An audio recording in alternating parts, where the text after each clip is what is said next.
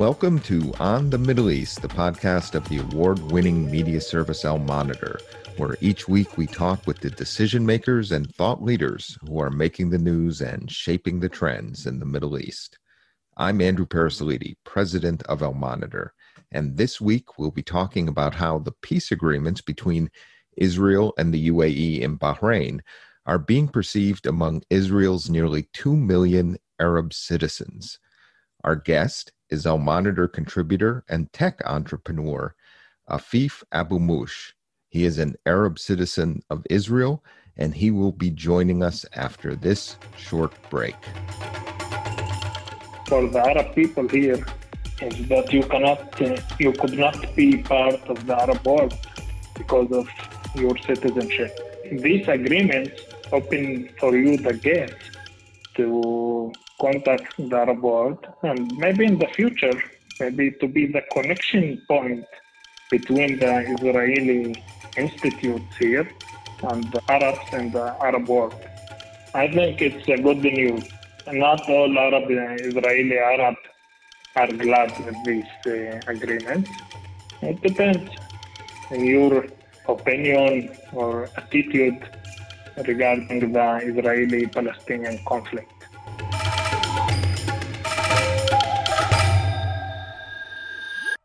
That was Afif Abu Mush, who will join us in just a few minutes. Before he does, let me share my thoughts on the signing of the peace agreements this week between Israel and the United Arab Emirates and Bahrain. A Middle East peace deal is a rare bird in U.S. foreign policy, and Trump just bagged one. Middle East peace efforts have more often ended with frustration rather than signing ceremonies at the White House. In fact, there were only 3 such ceremonies over the previous 4 decades until this week, with Egypt in 1978, with the PLO in 1993, and with Jordan in 1994. Trump, it seems, has set his critics back, at least for a day. It's hard to square accusations of being unfit for office, per the revelations in Bob Woodward's new book, Rage, with a Middle East peace deal involving Israel and 2 Arab states, with the prospect of more to come. And if there are more to come, that means we may be witnessing not necessarily just a peace deal, but a possible trend. The Abraham Accords, as they're called, also signal that Trump's art of the deal can be well suited to the Middle East. The region is more transactional than institutional in its foreign policy dealings compared to Europe and NATO, for example. And relationships at the leadership level, of course, always critical in diplomacy, seem to matter even more in the Middle East, which Trump gets. Now, Trump's Democratic opponent, former Vice President Joe Biden, has welcomed the Abraham Accords and promises to build on them if elected. Biden, too, has a personal touch as well as lots of respect in the region, and a stellar record as a statesman, as chairman of the Foreign Relations Committee, and as vice president. Now, among the many differences with Trump, if Biden were to win election, he would likely also convey concerns about human rights in arms sales to U.S. partners and allies in the region. These concerns have been increasingly raised by Democrats in the Congress, and Trump has not been inclined to raise those issues. Biden probably likely to do so. The bottom line is that a second Trump term or a first Biden term would have to deal with a new reality and realignment established with the peace agreements this week. Now, let's turn to our conversation with Afif Abu Mush. As I mentioned earlier, Afif is an Arab citizen of Israel. So he is, in a sense, both Israeli and Palestinian. And that will come across in his comments as it does in his Al Monitor articles. His is a fascinating and critical take on Israel, the peace accords, and the region, and one not widely heard, especially in the Western media, except for those of you who are reading Al Monitor, of course. His comments today convey optimism about the peace accords, which will allow Israel's Arabs who have not been able to travel to Gulf countries on an Israeli passport the chance to visit the UAE and Bahrain, engage with the people there culturally, personally, and in business. Afif even believes Israel's Arabs can be a gateway in these new relationships for Israel. Afif will also tell us about his and many Israeli Arabs' commitment to full integration in Israeli society, how he and other Israeli Arabs feel frozen out of Israeli politics, marginalized deliberately by Prime Minister Netanyahu and others in the political establishment, and how the Arab political parties in the Knesset, the so-called Joint List, seem to want to maintain this separation. Our conversation with Afif Abu Mush, who is joining us from Baqa al-Gharbia, a town in the Haifa district in Israel, begins now.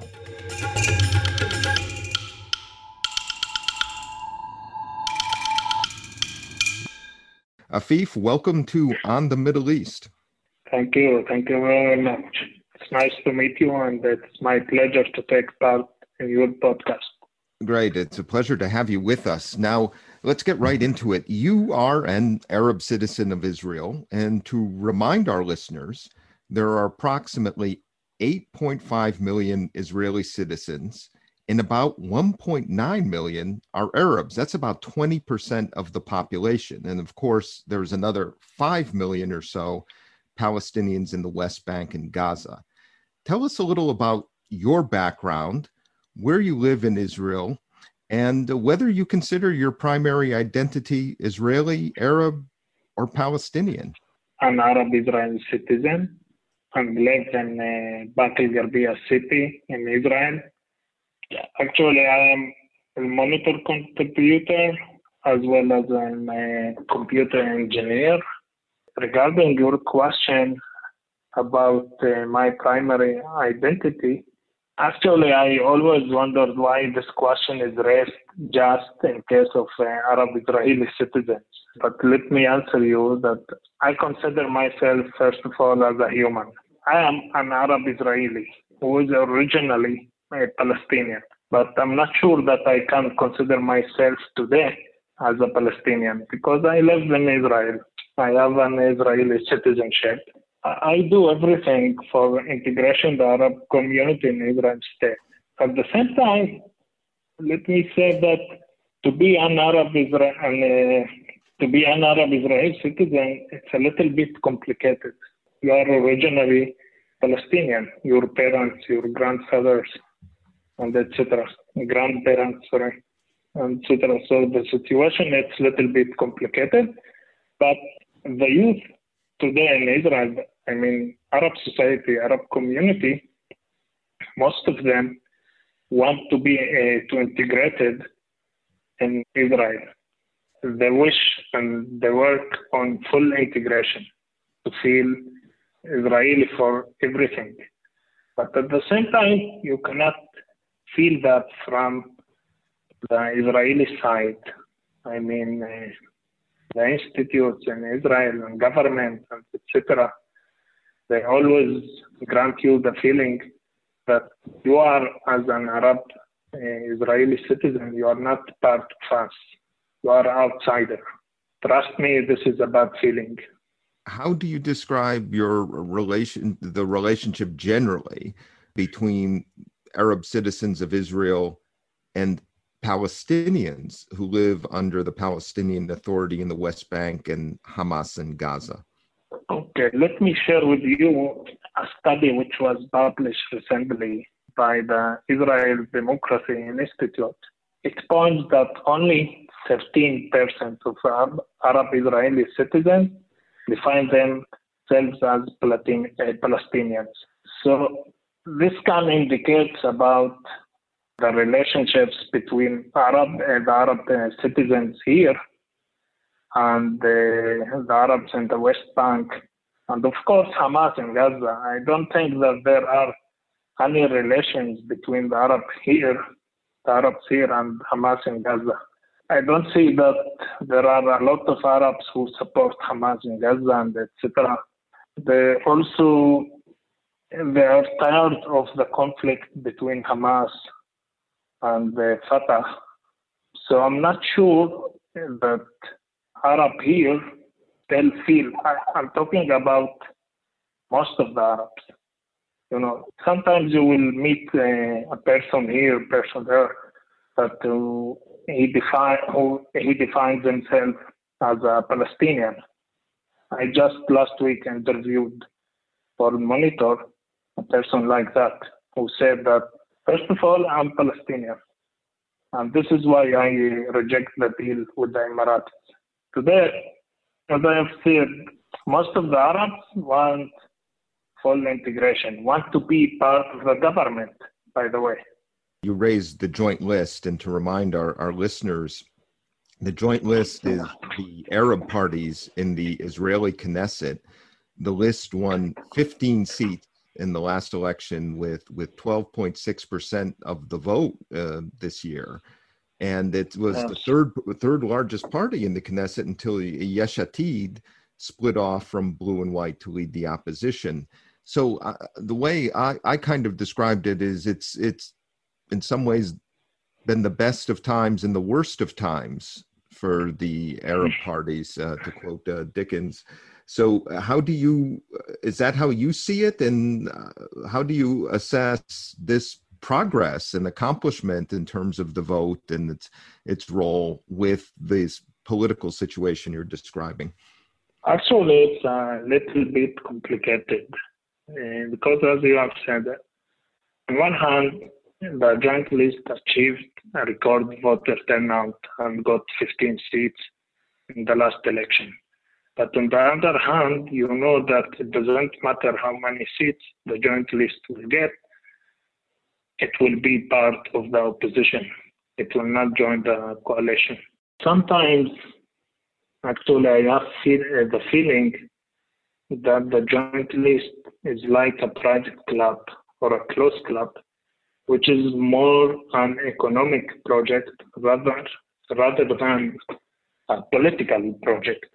Let's turn to the news of the week, which is the Abraham Accords and the signing of the peace agreement at the White House on Tuesday between the United Arab Emirates, Bahrain, Israel, a deal brokered by the United States. And you've written a fascinating piece for Al Monitor where you concluded that the peace agreement has forced a kind of identity crisis, as you described it, for Arab citizens of Israel. You said that while the peace may have, sidelined Palestinians, and there are some of the political issues you've been discussing here, there are also opportunities for Israel's Arab citizens in terms of their ability now to engage the Arab states, the UAE, Bahrain, and to do a business. You're in the tech sector.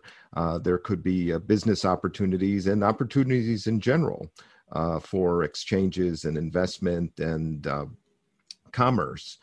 Tell us about that kind of tension you were describing in identity issues and the opportunities as you see, including in the tech world where you work. As I wrote in my article, the Israeli Arab split over the agreements with the Emiratis and Bahrain. So we can see that there are people who see in these agreements an opportunity to be part of the Arab world, something that has been denied them until now because their Israeli citizenship and the Israeli passport.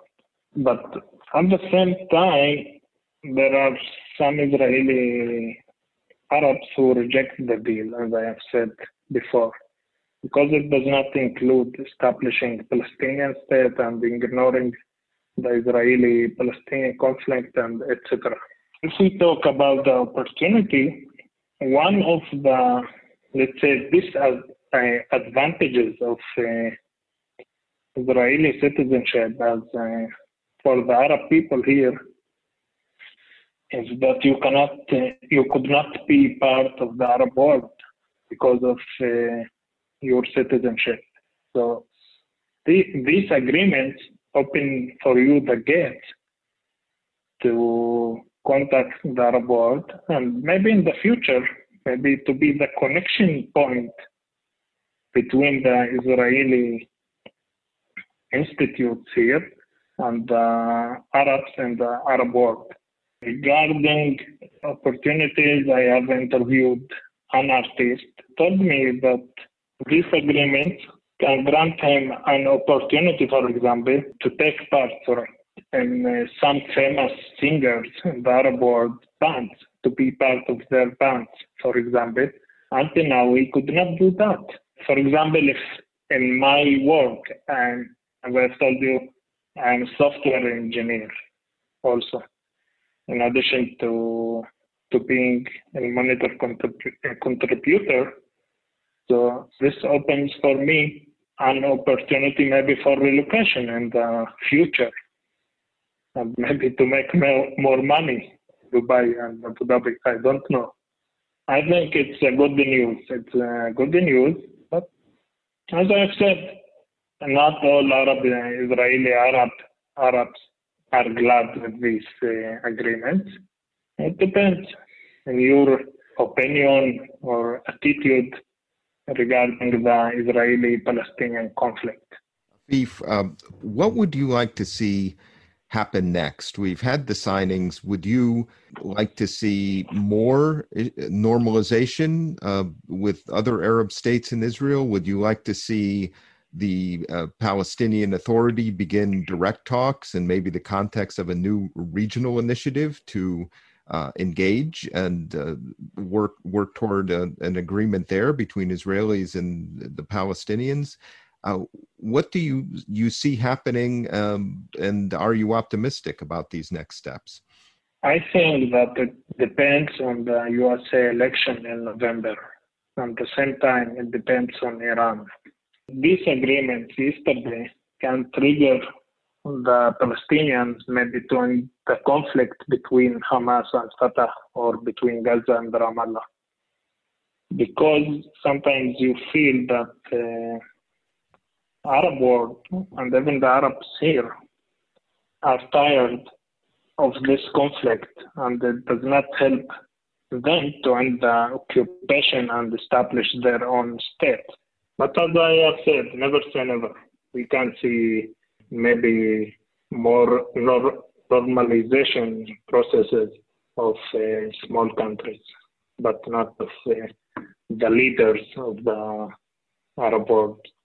Afif, thank you for taking the time today. This was a fascinating conversation, wonderful perspective on the historic peace deal that was signed this week. We appreciate your taking the time and your contributions to Al-Monitor.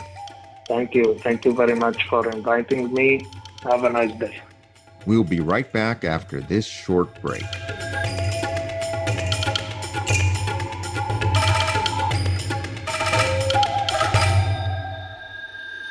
If you're listening to this podcast, you obviously care about the Middle East, and if you do, you should probably be reading Al-Monitor. Al-Monitor is a global newsroom headquartered in Washington, D.C., with a network of over 160 contributors around the world. Al-Monitor offers first-class reporting and analysis from a range of perspectives, and an approach that represents the highest journalistic standards, as well as an award-winning commitment to press freedom and independence. If you haven't done so already, visit us at almonitor.com, check out our articles, and sign up for our free newsletters. There's a lot to choose from, including the Week in Review, an essay that offers unusual insights and forecasts into the region based upon Al-Monitor's outstanding reporting. And if you haven't done so, please subscribe to our Al-Monitor podcast on your favorite podcast platform. On Israel with Ben Caspit, and on the Middle East with me, Andrew Parasiliti.